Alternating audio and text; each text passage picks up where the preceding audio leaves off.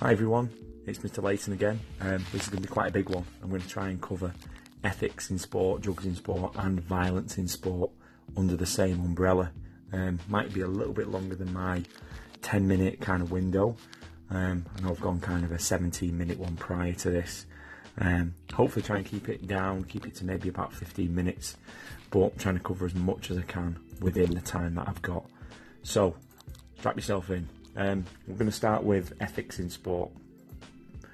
Now, within our lesson, one of our learning objectives was to understand ethics within sport and hopefully be able to use practical examples to explain the value of sportsmanship and also some of the reasons for gamesmanship and deviance in sport. One of the main things that we'll look at here is the potential link to role modelling, gamesmanship and sportsmanship. Sportsmanship is fair play. It's a set of unwritten rules or code of behaviour that a player stands by when competing. For example, shaking hands before a game or after a game, bowing to each other in a martial art, shaking hands with a referee, things like that. Following the rules and accepting the rules of an official, that's been one of the things that massively comes into doubt as sport kind of moves forward. We've got a link there to media in that as soon as sport becomes really, really high level, the media can potentially have an influence on the importance of the result and also how performers feel like they have to behave when they're on television. Some examples of sportsmanship then. Certain sports have a reputation for high or low levels of sportsmanship. For example, things like golf, tennis, cricket, boxing have all got quite high levels of sportsmanship, but as media and the importance of the result and fans have more of an impact on sport, things like football, rugby league and even things like rugby union, the levels of sportsmanship can start to go down. Some examples of sportsmanship in football and rugby then, things like kicking the ball out of play so an injured player can receive treatment, and also after the match in rugby, both teams forming a tunnel to clap each other through. These things are examples of sportsmanship within football and rugby. These are really, really important to kind of grow those games and grow how well they're perceived. Things like putting an opponent in a recovery position, you sometimes see that within rugby league and rugby union, although it doesn't happen quite often. Admitting when a handball or you're offside, or if a goal shouldn't have stood, and obviously we're starting to see more and more kind of diving in sport. Sportsmanship's really, really important moving forward, and we need to make sure that we understand the difference between sportsmanship and gamesmanship.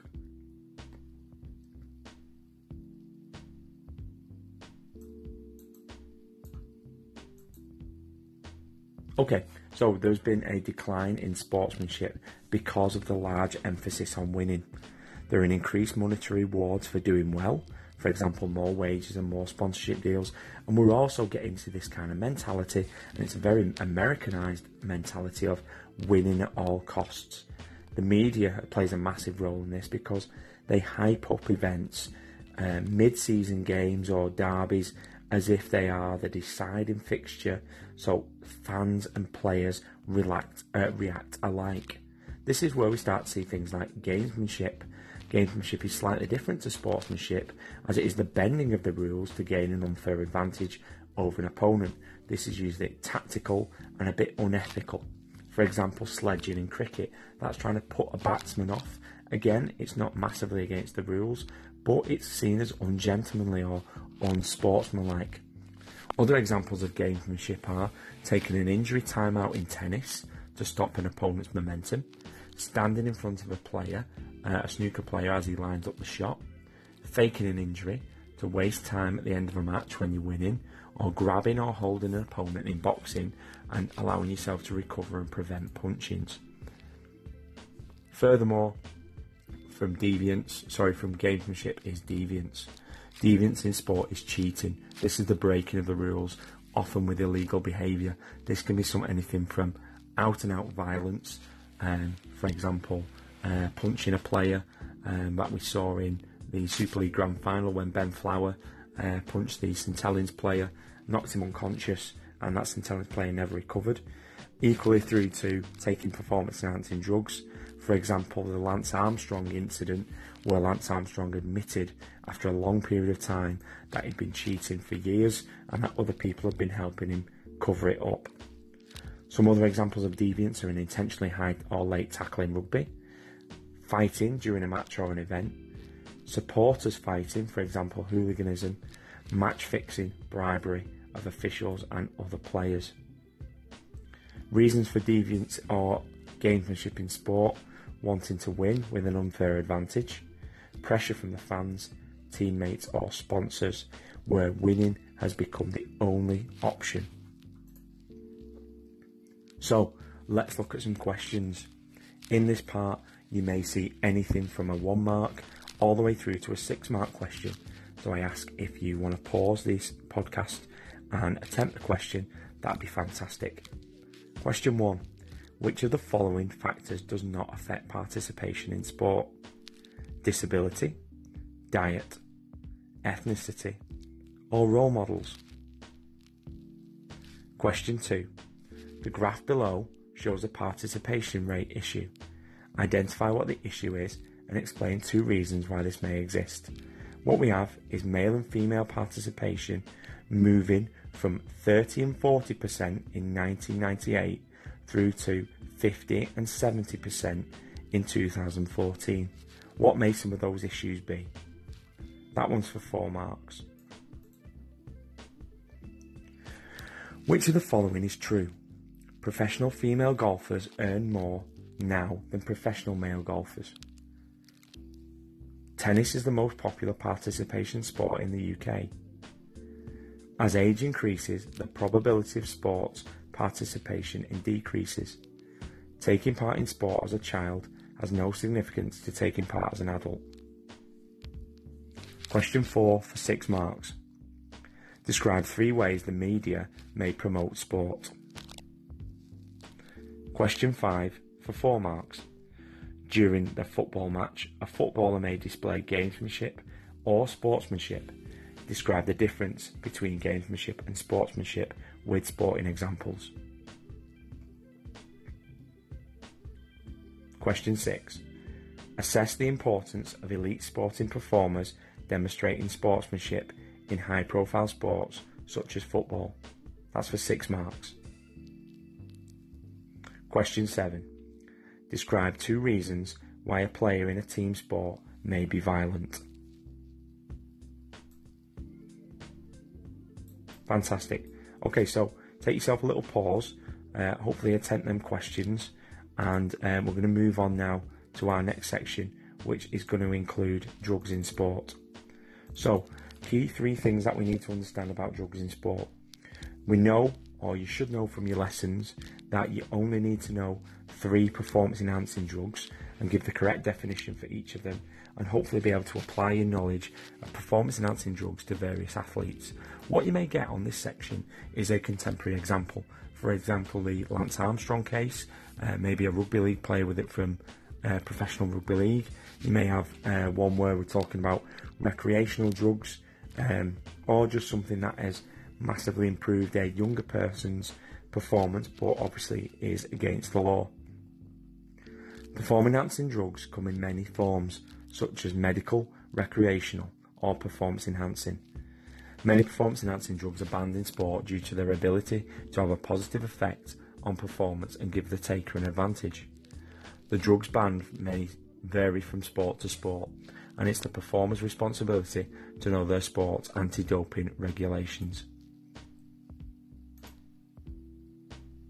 Some of the reasons for participating in some of the reasons why performers would participate in the taking of performance enhancing drugs. They are as follows. They have a desire to win at all costs. They lack moral boundaries and don't think that it's wrong. They might not be good enough naturally. Taking them will result in more success, media attention or money.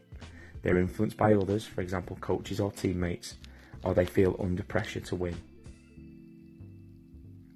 The 3 that we need to know. First one is anabolic steroids. Second one is beta blockers. Third is stimulants. Anabolic steroids are drugs that mimic certain natural hormones in the body. This controls how the body works and develops, for example, testosterone. Some of the effects on performance are increased muscle growth, increased strength, repairing muscles quickly, and allowing you to train harder and longer without getting tired. Some of the side effects are increased aggression, liver and heart damage, and females developing male features. Sporting examples: anabolic steroids could be used to benefit performers in athletics, for example power events such as weightlifting. Equally, things like rugby league, American football, things like that, things that require bursts of energy and also potentially that burst of aggression. Beta blockers are drugs that control the heart rate by blocking hormones such as adrenaline. The effect on performance is that it slows down the heart rate, having a calming and relaxing effect. This also slows down adrenaline production. Side effects can include heart problems, low blood pressure, and a weakness or nausea.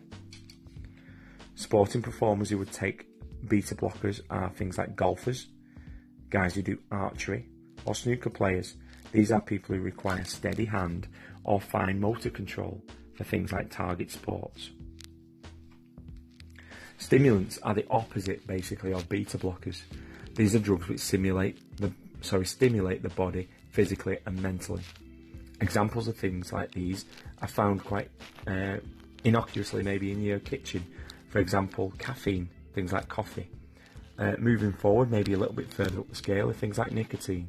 And then towards the more severe end of the scale would be things like cocaine. Effects on performance: this is increased alertness, reduced tiredness, and increased endurance. Some of the problems that go with these as side effects are raising blood pressure, they're very addictive, and they can cause heart failure. Sports which will require stimulants: these are things which require a sprint start or things which require quite a flurry of activity. For example, cycling, 100-metre sprint, or boxing. Okay, some case studies then. Dwayne Chambers in 2003 was banned from taking a performance-enhancing drug. This led to a 2-year ban from athletics.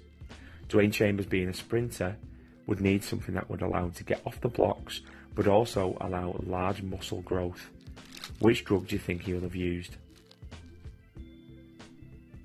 And also, what effect would this drug have had on his performance? Next drug, performance enhanced drugs case study is North Korean sports shooter Kim Jong-soo, who tested positive for a performance enhancing drug. He had to give back his silver medal that he'd won at the 2008 Olympic Games. Which drug do you think he used? What effect would that drug have had on his performance? And finally, Jamaican sprinter Asafa Powell in 2013 tested for a performance-enhancing drug. He was banned for 18 months, but this ban was lifted after a successful appeal. What drug do you think he will have used? What effect do you think this drug will have had on his performance? So, advantages and disadvantages of taking performance-enhancing drugs. Some advantages: the increased chance of success, fame, and wealth. These are things where we link very closely to the media, in that successful performers get better sponsorship deals, they get seen more on TV, they get allowed to be, or afforded to be, role models or people who are elevated in society. Some of the disadvantages then: there are many health risks.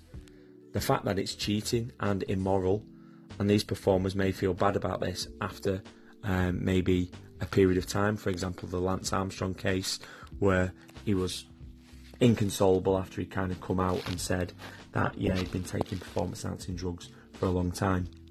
Fines and bans for performers who are caught, which will massively damage their reputation.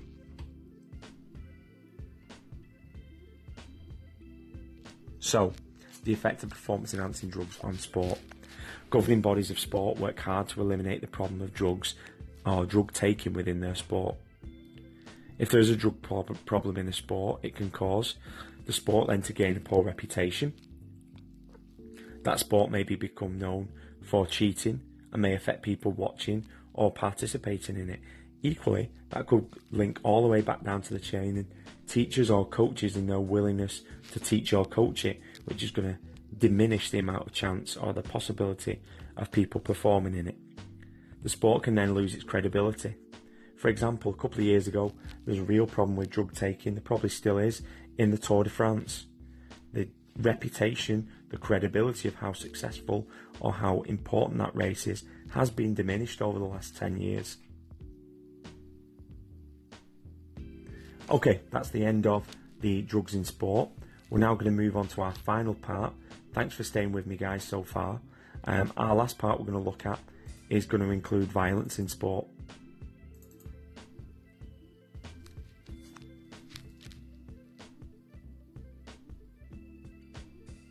So, hopefully you're ready.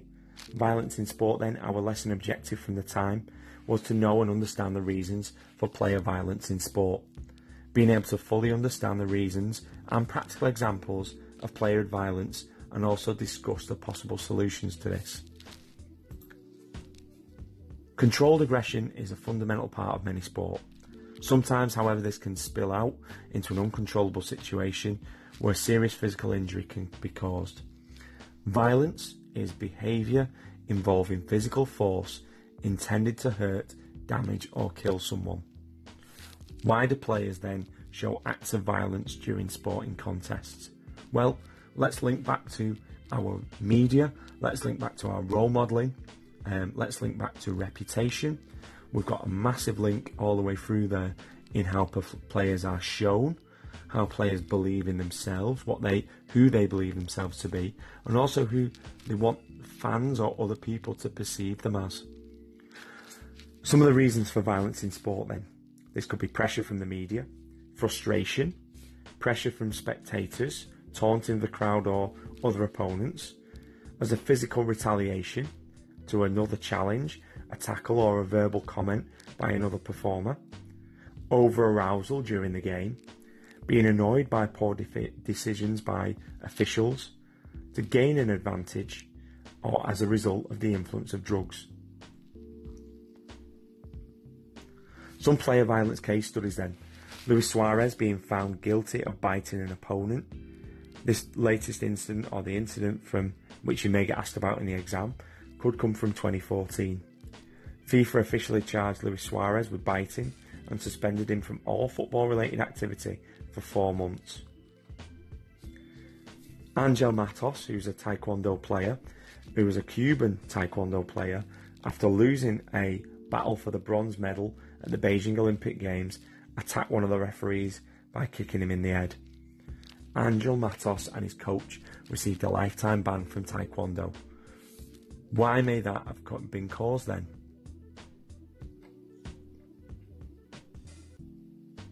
So, some of the possible solutions to the problem. Technology, video playback assisting referees. We're starting to see that more and more. It's been led forward by things like Super League, also the RFU, being seen more and more in other sports, allowing fair play or allowing referees to see what's gone on if they didn't see it at the time. Some rule changes, combating the ways players and coaches try to swerve the rules. More severe penalties, penalty tries, sin bins, yellow cards, bans, lifetime bans for etc. for players and for spectators who cause these problems. Education, national governing bodies and clubs instilling the ethos of fair play in their performers. Also, finally, greater numbers or more authority, so more referees, more umpires or more linesmen within a sport. You may get asked about data in this aspect. So what you may see is a table, how many players sent off at a well-known sporting event, or it happening at grassroots, and you then being asked to interpret that data. Some of the key things you'll get asked about there are the trends, or what you can notice or what you can interpret from that area.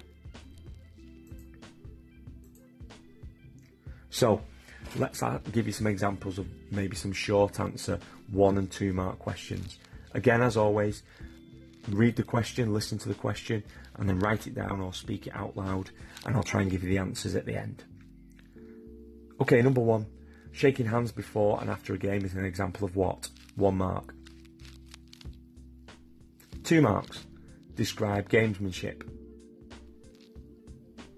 2 marks. Give an example of deviance. 4 marks. Give 2 reasons why an athlete may take performance-enhancing drugs. 1 mark. How do anabolic steroids affect performance? 2 marks. Give a sporting example of someone who may have used beta blockers. 2 marks. How would using anabolic steroids benefit a sprinter performance? 2 marks. A racing driver would use which performance-enhancing drug to remain alert? 1 mark. Why do sports not want people taking drugs in their sports? 4 marks. Give 2 reasons why a sports performer may become violent.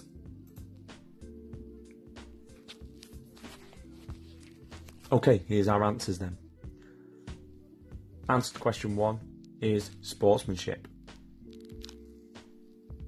Answer to question 2, describe gamesmanship, where the laws of the game are interpreted in ways which are not illegal, but are not in the spirit of the game to gain an advantage. As we mentioned earlier, this is bending the rules, but not breaking them. 3, an example of deviance. This can be an intentional high tackle, taking drugs, bribery, fighting within sport. 4, give 2 reasons why an athlete may take performance-enhancing drugs. This can be fame, money, will to win, feeling pressured, and are not naturally good enough without them. 5, how can anabolic steroids affect performance? Increase muscle size and strength, and allowing them to train longer and harder. 6, an example of a performer who may take beta blockers, golfers, archers, snooker players, shooters. We can class all these guys as, that's right, target players. 7, how would using anabolic steroids benefit a sprinter's performance? They would have an increased muscle strength, so they could get a greater push out the blocks. 8, a racing driver would use which performance-enhancing drug? That'd be stimulants. They'd need to be really on the ball, those synapses really firing and really stimulated, as the event obviously is very high-paced. 9, why do sports not want people taking drugs in their sport? Firstly, it can damage the reputation of their sport.